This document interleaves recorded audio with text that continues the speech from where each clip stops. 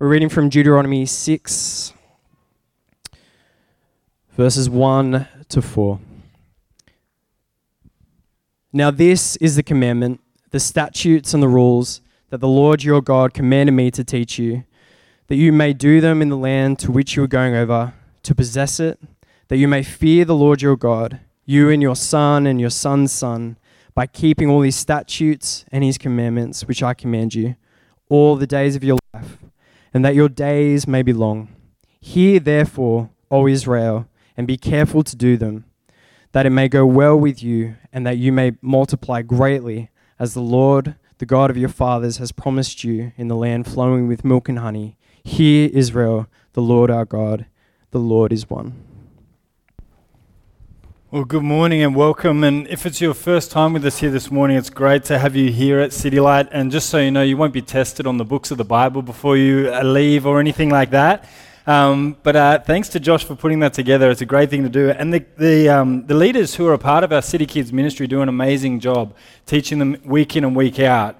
And it's fitting actually that we would do that on this particular week, because we're going to be looking at a passage of Scripture in the book of Deuteronomy, which is one of the books of the Bible in the Old Testament.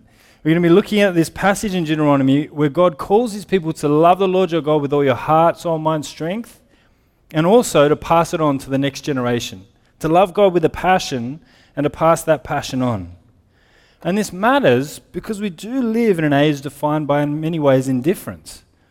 I've been reading recently Aldous Huxley's book, Brave New World, and it's part of just a campaign. I have to go back and revisit books that I hated and had to read in high school as part of the curriculum to see whether or not they were as bad as I thought or whether it was just me being annoying at the time. But reading through this book, it's an interesting vision of the future. If you don't know anything about this book, it was written quite a while ago, in the early, sort of mid parts of the 20th century, and it was his vision of kind of a dystopian future. But his vision was not that it would be this wasteland, this post-apocalyptic wasteland of pain, but actually it would be this wasteland of pleasure. That actually what would define the future is that actually it would be incredibly saturated with all kinds of pleasures. And they describe the world that they live in as a place with no leisure from pleasure. Whenever people are bored or uncomfortable or don't know what to do with themselves, they can dose themselves up with a thing called soma, which again, quote unquote, has all the benefits of alcohol and Christianity, but none of the defects. It's a religionless world, but it's also a passionless existence. And one of the characters, Bernard, starts to become increasingly frustrated with this reality and this existence that everyone is bought into.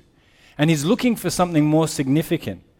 And at one point it says he had wondered what it would be like to be subjected, drugless and with nothing but his own inward resources to rely on, what it would be like to be subjected to some great trial, some pain, some persecution. He had even longed for affliction. So his character starts to long for something real. In this world where everything is defined by effortless pleasure, he wants something real, something that he might even want to suffer for. Some kind of relief from a life merely addicted to ease. Something that would awaken real and deep emotions. And the caution of this tale is that a life driven by only avoiding suffering is not a life at all. That actually a soul needs something more than that. We need something worth going after. Something that we love with all our heart, soul, mind and strength, that we would even be willing to sacrifice for because it is that good. And that really the society, if it's unchecked in the pursuit of technology and ease and access to easy pleasure, will lead to a life that has neither pain nor passion. A bland existence and an apathy. The calling in this scriptures in Deuteronomy 6 is that God's people are called to a strong love. To love God with everything you have.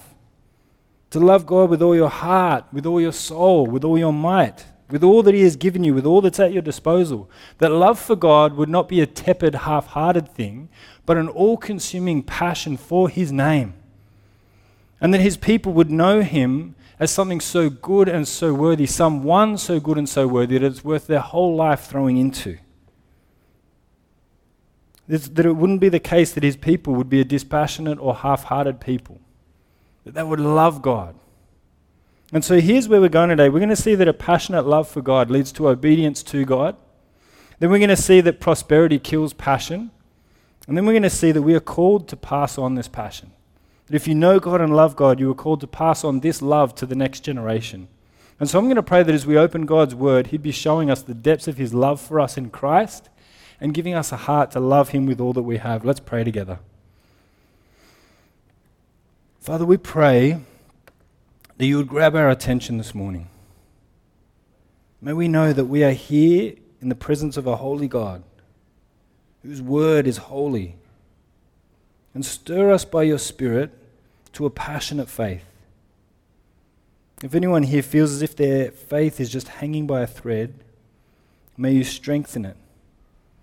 If anyone here is feeling sleepy in their faith, that you may quicken their soul. And Father, may you open the eyes of our heart this morning, that we might see you as you are, behold you as you are, and worship you as you deserve. And we pray this for the sake of your holy name. Amen. Well, for context, if you haven't been with us over the last few weeks, the book of Deuteronomy is called that because the word Judah in Greek refers to second, and nomos refers to the law, and so it's the second giving of the law. The reason it's called this is because God had called a people to himself, starting with one man, Abraham. Abraham and his wife were too old to have children. God says, don't worry about it. I'm going to build a great nation out of you. In fact, you're going to have so many descendants you wouldn't be able to count them. And he is faithful to his promise. And the two become 3, become 12, become hundreds, become thousands, become hundreds of thousands. And eventually God's people have grown. And he's fulfilled his promise that they will become a great people. But because of a famine, they've moved to the land of Egypt. And as they have grown in number, the ruler of that land, Pharaoh, decides that these people have gone from being a people to a threat. And so in order to neutralize them as a threat, he enslaves an entire people group. But God determines that he will save these people by a mighty hand. And so he sends one man, Moses, who himself is not a very good public speaker, again to demonstrate that it's God who is going to be doing this. And he says to him, Moses, I'm going to send you before the greatest power in the known world, and through you I'm going to save my people. And he does it. Miraculously, he brings his people out of Egypt and out of slavery. He takes them through a sea and parts it for them, and then he rescues his people. And after having rescued them, he takes them to a place called Mount Sinai, and he gives them commandments. He says to them, look, this is how you're going to live. I'm going to give you a land, but before you get in here, this is kind of the pre-game briefing, I'm going to tell you what kind of people you need to be like. And so he gives them the 10 commandments, which are good and just laws about how his people are to live in the land. And he says to them, when you go into the land, this is how you're going to be different from the nations around you that are full of corruption and injustice and cruelty. You're going to be different from them so that people will know that you worship a real God, one who can really save. And so they agree, and they go into the land, and just before they're about to enter the promised land, they send in 12 spies to see what it's like. 2 of them come back and be like, we've got this, God's with us, he brought us through a sea, he's fed us through the desert, we can do this. And the other 10 say, no way, these people are way too big, we'll never make it. The people believe the 10 instead of the 2, and God says, all right, have it your way. If you don't want to go into the land, you won't go into the land. Instead, you'll do burnouts in the desert for 40 years until this whole generation has passed away who didn't want to go in. And when there's a new generation, I'll give you the laws again, and we'll try it over again. And so that's where we're up to in Deuteronomy. This is the second giving of the law. That God is going to say to his people, all right, as you were, we start again, back in your places. I'm going to read you through the law again. You will have heard this before, some of you won't. And then we're going to enter the promised land. And so that's where we're up to. And the section we just passed through last week was on the 10 Commandments, if you were here with us, about what it is that God's people are to be like. The God's people are to love God, they're to make no idols. They're not to cheat, lie, kill, steal. That they're meant to choose life and to live God's way. And he says to them, look, there are 2 ways before you. You can either live my way and choose life and stay in the land, or you can live like the nations around you, and if you do that, I'll have to cast you out just like the nations around you. So choose life. And that's the context in which we walk into today's text as we look at Deuteronomy 6, 1-3. This is Moses continuing his speech about what God's people are meant to be like and what's meant to characterize them as God's people. And here he's going to lay out what really should be their defining characteristic. Look at what he says in Deuteronomy 6. It says, now this is the commandment. the statutes and the rules that the Lord your God commanded me to teach you, that you may do them in the land to which you are going over, to possess it, that you may fear the Lord your God, you and your son's son, by keeping his statutes and commandments, which I command you all the days of your life, that your days may be long. Hear therefore, O Israel, and be careful to do them, that it may go well with you, and that you may multiply greatly as the Lord, the God of your fathers, has promised you, in a land flowing with milk and honey. He says, look, you need to listen to God. And you need to obey his commandments, the ones that I've just laid out to you, and the ones that he's going to expand upon later in the book of Deuteronomy. And he says, do this, hear them, listen to them, live them out, and then pass them on to the next generation, to your sons and daughters, and their sons and daughters, and their sons and daughters, and on and on and on. That you would pass on this message, and that you would pass it on to the following generations. And this is God's good plan for his people to live and to thrive in the land. But more than that, how are they going to do it? It really comes down to one sentence that he puts in there.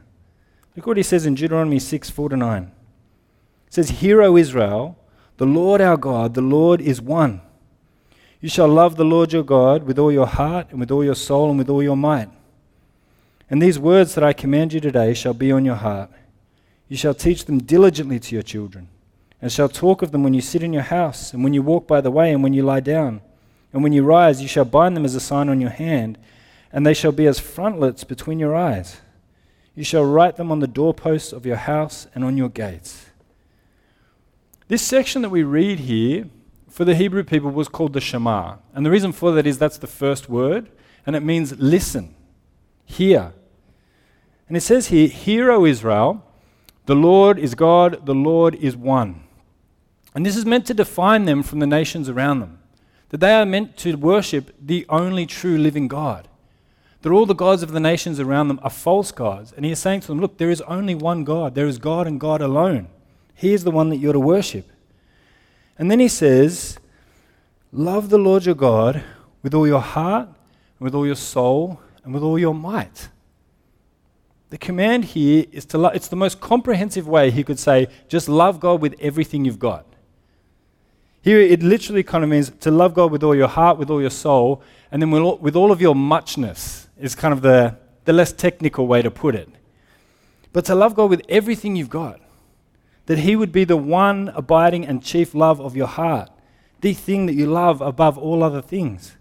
An all-consuming passion. The thing that you love with everything you have. He says this is what's meant to mark you out from the people around you. But there's also some funny language in here, isn't there? I don't know if you noticed it. He says things, he keeps switching from singular to plural. In one sense he says, now this is the commandment, singular. And then he says, keep the statutes and rules, plural. And then what is it? Is it one command or is it many? We can think of it in this way.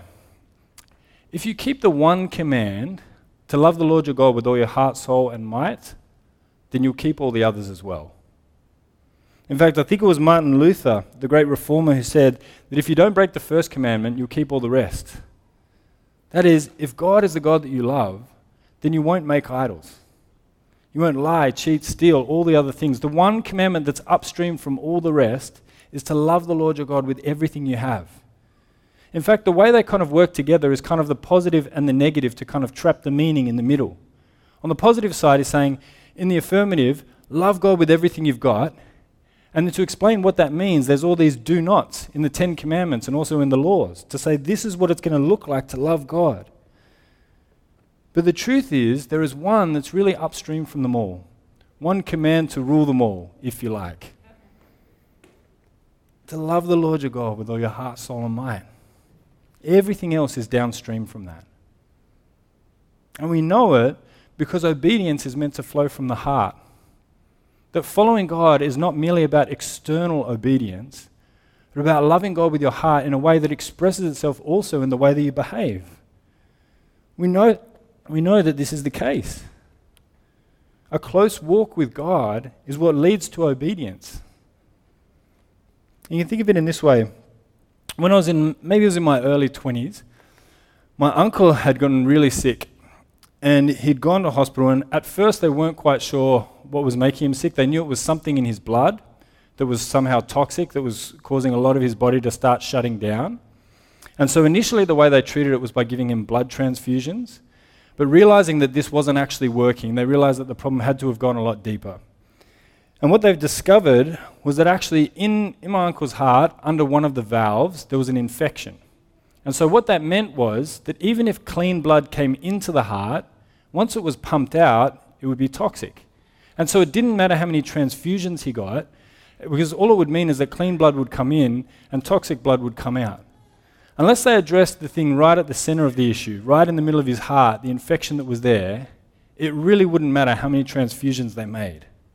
That was the thing that was upstream from everything else. That was the central issue and central problem. In the same way, our behavior might be an indication that something has gone wrong, but it's gone wrong in our heart. The heart is upstream from everywhere else. That's why this command centers on the heart. Love the Lord your God with all your heart, soul, and might. Your desires, your deepest desires, that those would be the things that are directed toward your God. And then from that, everything else in the life following God flows. There is the case that obedience follows from a heart for God. When we have a passionate love for God, it leads us to obedience. The heart is upstream. And that's why Moses gives the warning that he gives next. Look what he says in Deuteronomy 6, preparing them to enter this land that they're going to enter into. It says, "And when the Lord your God brings you into the land that he swore to your fathers, to Abraham, to Isaac, and to Jacob, to give you with great and good cities that you did not build, and houses full of good things that you did not fill, and cisterns that you did not dig, and vineyards and olive trees that you did not plant. And when you eat and are full, then take care, lest you forget the Lord, who brought you out of the land of Egypt, out of the house of slavery. It is the Lord your God you shall fear. Him you shall serve, and by his name you shall swear. You shall not go after other gods, the gods of the peoples who are around you. For the Lord your God is in your midst, and he is a jealous God, lest the anger of the Lord your God be kindled against you, and he destroy you from the face of the earth." Here Moses says that God is going to bring you into a land of ease. He says, I'm going to take you into a land that is pre-prepared for you. There'll be stuff there. There'll be vineyards that you didn't build, cisterns that you didn't dig or work for, houses to live in that you didn't build. All of this will be yours, and you won't have done it for yourself. This will be the easiest life has been for Israel so far. And you know what's weird? He warns them against it. Surely you would think if you were going to warn anyone, you'd be like, I'm going to warn you about the 40 years in the desert. That's the bad bit, right? That's the bit when you guys are going to turn away from me. But it's crazy. He actually warns them about the prosperity to come. He says, I'm worried about you because things are about to get real easy. And when things get easy, that is the time when your heart is most likely to go astray. Isn't that a strange and counterintuitive thing? But that's the warning that he has here for them. He says it's this time when things are easy and you're in the land flowing with milk and honey, that's the time when your heart's going to go after other idols. And when you're going to want to live like the nations that are around you, rather than my people who are set apart, who were rescued from slavery. And why? Because prosperity and pleasure numb us to God. Have you considered the numbing effect it has on the soul that we have so much ease available to us and so readily? Has anyone here, and look, maybe I'm reading it wrong, maybe you have a different experience, but has anyone here ever binge watched a series and then walked away feeling really invigorated and energized for life? You don't, do you? Now it's rare maybe that you have the opportunity to actually sit down and watch that much TV in one go. I think the only time I've had to do that in the last decade was when I had COVID and I sat through an entire series or something just because I couldn't sleep. But it doesn't leave you kind of like invigorated or kind of, it doesn't enliven the soul in any way, does it? But now just imagine the drip effect of having so much ease available to us all the time. Whenever I want food of any variety, I can get it like that. Whenever I'm bored, I feel uneasy, I've got a phone, I've got some socials that I can jump on to distract me. Whenever I don't know what to do with myself, there's endless amounts of entertainment that I can watch. And I don't even have to invest in it like with reading where I have to think about it. I can just sit there and be entertained. But over time, it wears away at the soul and it shrinks the soul to the size of small concerns. Because in the context of prosperity, we start to believe that our greatest need is to just feel good, rather than to have an all-consuming passion for someone or something that matters. When we have all this pleasure at our disposal, we can indulge almost uninterrupted and start to believe that the main point of life is just to feel good all the time and to avoid feeling bad, that is the central calling of our lives. And to forget that as followers of Christ, we were called to so much more. To know the God who has saved us, who has redeemed us, who made the heavens and the earth and yet knows us and loves us by name. Who knows, even it says in Scripture, the very hairs on your head. One who is worthy of the highest love, the greatest desires of our heart, an all-consuming love.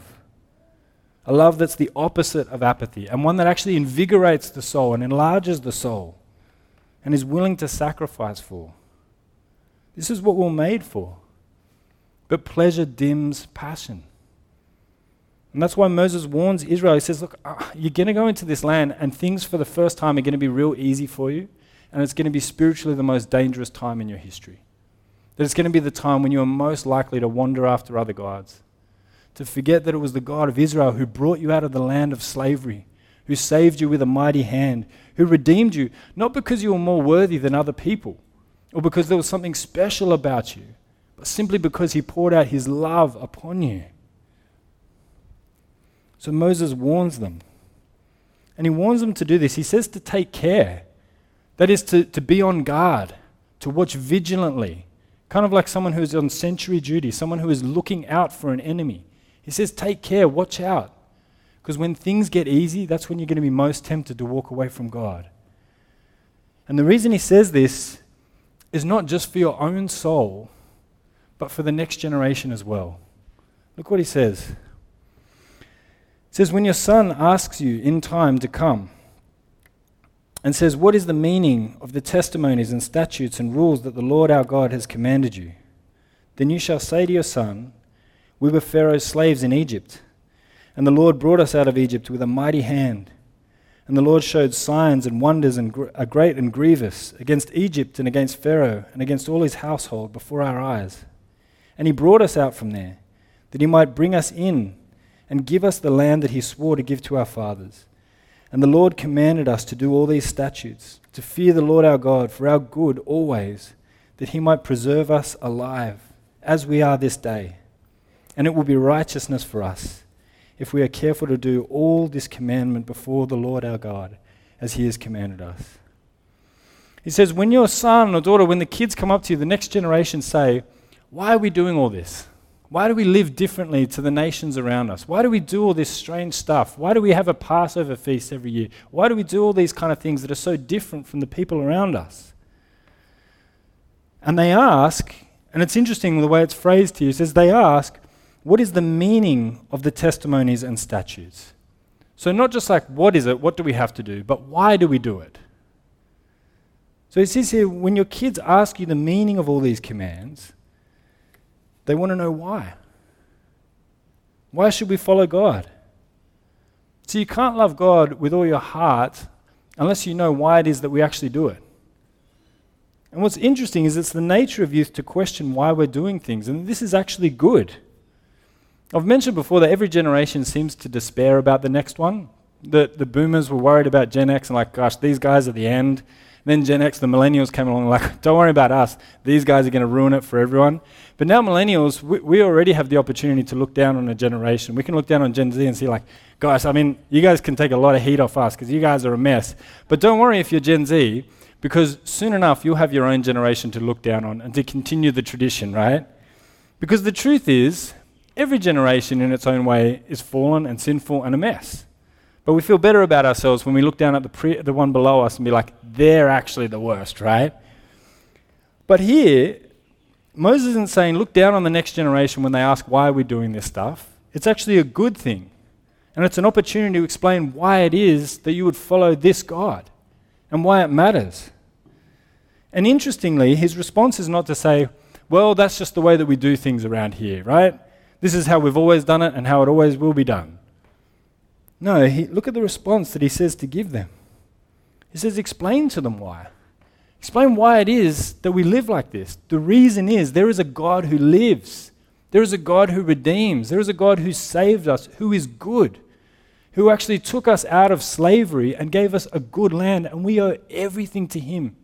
And he's given us these statutes and these commands, not as some kind of punishment or as some kind of way of paying him back or as some way of earning things. He's given us these commands, what does it say in the text? For our good. Because he is a good God. He loves us and wants us to thrive. And this is why you can love him with all your heart. You don't just need to obey him so you can get stuff from him, but to know that if he commands you to do this or to not do that, it's because it's for our good. He's like a good heavenly Father. But not only this, it says the message of God and the story of God should explain why it is that we do these things. To remember God's salvation story and to pass it on to the next generation. To be like, this is why we are passionate about following God, because he is a God who saves.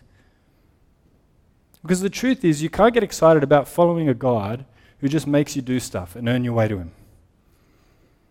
Look what it says in Titus 3 verse 5. It says, he saved us, not because of works done in righteousness, but according to his own mercy by the washing of regeneration and renewal of the Holy Spirit. The reason you can be passionate about following God is because of his grace toward us in Jesus. That in the gospel, God did not wait until you responded rightly or cleaned up your life so that he would accept you, but in your sin redeemed you and saved you. And notice here that the order is significant. In the story of Israel, God didn't wait until they obeyed his commands in order to save them, did he? He redeems them out of Egypt, and then he gives them the commands. He saves, and then he commands. That is always the pattern all the way through the Bible. And it's no different in the New Testament.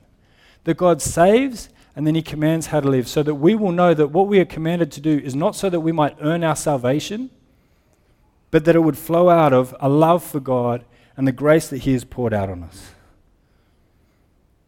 See, the truth is, no one gets excited about a wage. I've never been sitting around with a group of people and someone checks their phone and suddenly says, guys, I've got great news. I got paid again this week and on time. I've never been in, maybe you've been in a situation like that, but I've never been in a situation where someone got excited about being paid their wage. Now, truth be told, maybe we should be more grateful about these kind of things, but there's a rightness about the fact that if you get paid what you were supposed to get paid, it's kind of a matter of just fairness and justice. And in fact, to not get paid what you were owed is a matter of injustice. It's hard to get passionate about that. But something you may get excited about is a gift. When someone gives you something dramatic and life-changing that you did not earn or deserve. That's grace. And the gospel reminds us that God is a God of grace. He saves us not because of works done in righteousness, but because of his mercy. It was true of Israel then, and it's true of us now. That Israel were not saved because they were better than nations around them, but simply because God was merciful to them. And that they are called to love him because he is so worthy of love. Because what or who could be more worthy of love than the one who has done everything to save us? Than the one who we know now was willing to send his own son, Jesus, as a sacrifice for our sin in our place. It's his grace that fuels a passion for God. To know the gospel story and to know how much we have been redeemed and saved, that we might be a people who love God with all our heart, soul, mind, and strength. And so Moses here says to the people, when the next generation ask you, tell them why. Explain the story of God's salvation. Explain what he is like and that what he commands is for our good. That you might pass on not just the rituals or traditions, but the heart. A love for God based on his character, on who he is and what he has done. That he would be a God who is worthy of all praise. So as we think about this, we really are called to be a people who love God with all our heart, soul, mind, and strength, aren't we? So let me ask you this question. When were you most passionate about God? When were you most passionate about God? Hopefully, the answer is right now, but most likely, or possibly at least, the answer was somewhere in the past. And maybe, given the last couple of years, that's to be expected. A pandemic, a bunch of setbacks, all of the things that have kind of gone on, all of those things, in many ways, dim a passion. You know what? I experienced this myself. That these last couple of years have been tough, and I've noticed, even in my own soul, just a dragging of the chain a little when it comes to just being passionate about who God is and what He has done, with a desire to share the faith that I have with others. And I reckon over time, that you probably would have noticed it in my preaching from time to time as well.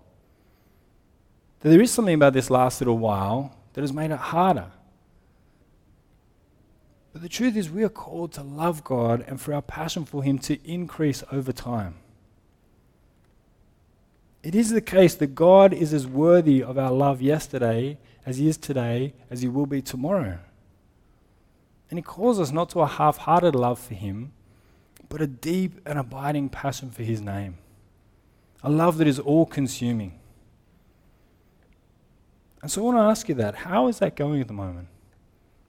How is your love for God? Do you know what's one helpful barometer, just generally, not always and not for everyone, but of just how your love for God is going or a passion for Him is, just as a general barometer for it, is often how you sing. I don't know if it was the case at your school, but one of the most dispassionate songs I've ever heard in my life is the school, do you call it anthem? School song. I don't even know if they still do them, but I just imagine being in here in Balmain on a Monday morning at school assembly, whenever that is, and you could not see a more disinterested group of, no, maybe you went to a school where school spirit was really high, but I went to a public school. And at those kind of schools, if you ever belted out the school song, there was just one part of the song that everyone would get right into, partly because one of the teachers told us to. So out of mockery to them, everyone got extra into it, kind of like in a sardonic sort of way. But it was the least interested you could see a set of souls in singing a song. And it's because, to be honest, no one really cared. No one felt like this was something significant or that really mattered to them. On the inverse, when you see people sing, unless it's because they're intoxicated, it's because they're singing about something they really care about. And God's people have always been a people who are called to praise Him. Because in many ways it's a demonstration of His goodness, but it's often a barometer for our soul, isn't it? How near the truths of the gospel are to our heart at that given moment. How closely we are walking with Him, trusting in Him, experiencing His goodness toward us. We're called to be a singing people. And passion is catching, but so is apathy. And may it never be the case that we're a church where it's normal to kind of show up, half listen, half sing, and then walk out half or not changed at all. But that it would be normal that God's people would love Him with all their heart, soul, mind, and strength, and want to pass that on to one another. And now on this, I don't want to, as we speak about this, make you feel exhausted. Because there have been times where I've felt flat, and then heard a sermon about being really passionate about God, and it just makes you feel more flat sometimes, right? And if that's how you're feeling right now, then do better and work harder. That's the answer. Now, if that is how you're feeling right now, don't be discouraged. And most of all, don't be resigned to it. It's true that every Christian, anyone who follows God for any amount of time, will go through ups and downs. That our passion will at times diminish. But the call is not to see this as kind of the lasting state, or to be resigned to it, to be kind of like, well, I guess this is my life now. It was really great while it lasted when I was excited about God, but on with, I don't know, houses and hobbies now. That's my life, I guess. But to know that the God who redeems, the God who brought Israel out of Egypt, not Egypt out of Israel, be careful. The God who brought Israel out of Egypt through the Red Sea, the God who sent His own Son to spend His blood for your soul, that God can do it again and can renew your love for Him. that it's possible to have a fresh experience of the grace of God again. A fresh movement of the Holy Spirit in your soul to enliven a love for God. So the call over this week is, what will we do to grow in our love for God?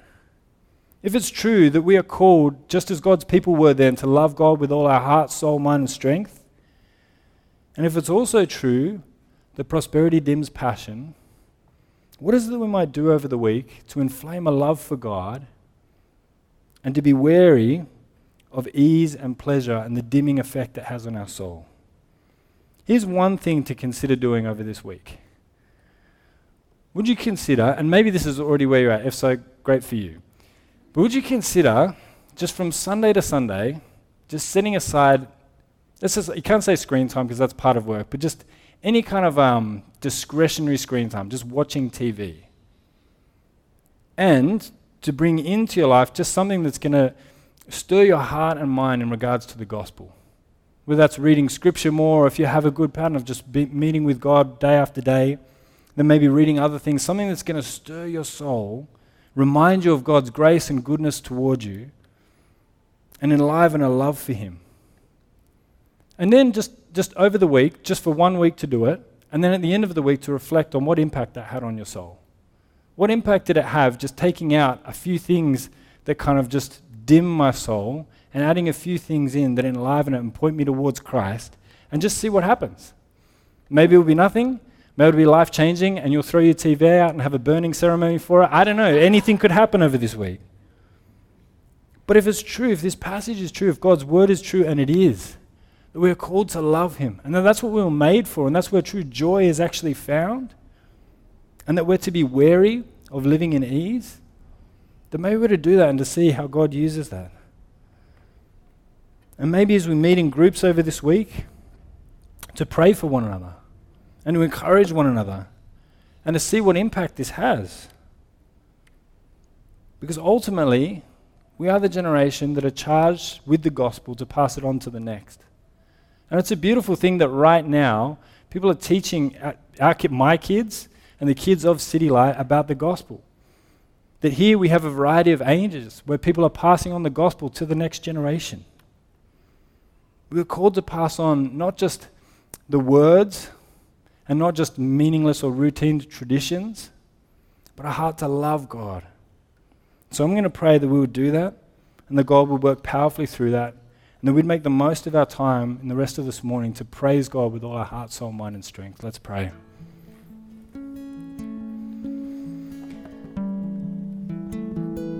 Father, we praise you that you are so good to us, that your grace covers all sin, that Christ was sent to atone for our sin and to bring us into relationship with you. And so, Father, we pray that in a new way over this week we would see your grace toward us in Jesus, that we'd remember your salvation story even as your people were called to in Israel, but even as we have so much more seen in the gospel, that it might awaken in us a love for you, that we might not resort to doing deeds to earn your favor, but just to contemplate on the fact that you have saved us, not because of works done in righteousness, but because of your great mercy. And that it, like us, as we reflect on it, may lead us like your people in Israel to love you with all our heart, with all our soul, and with all our might. That we might enjoy you and your goodness to us, and that we might see that what you have commanded us to do is for our good. And so, Father, we pray this for the sake of your holy name. Amen.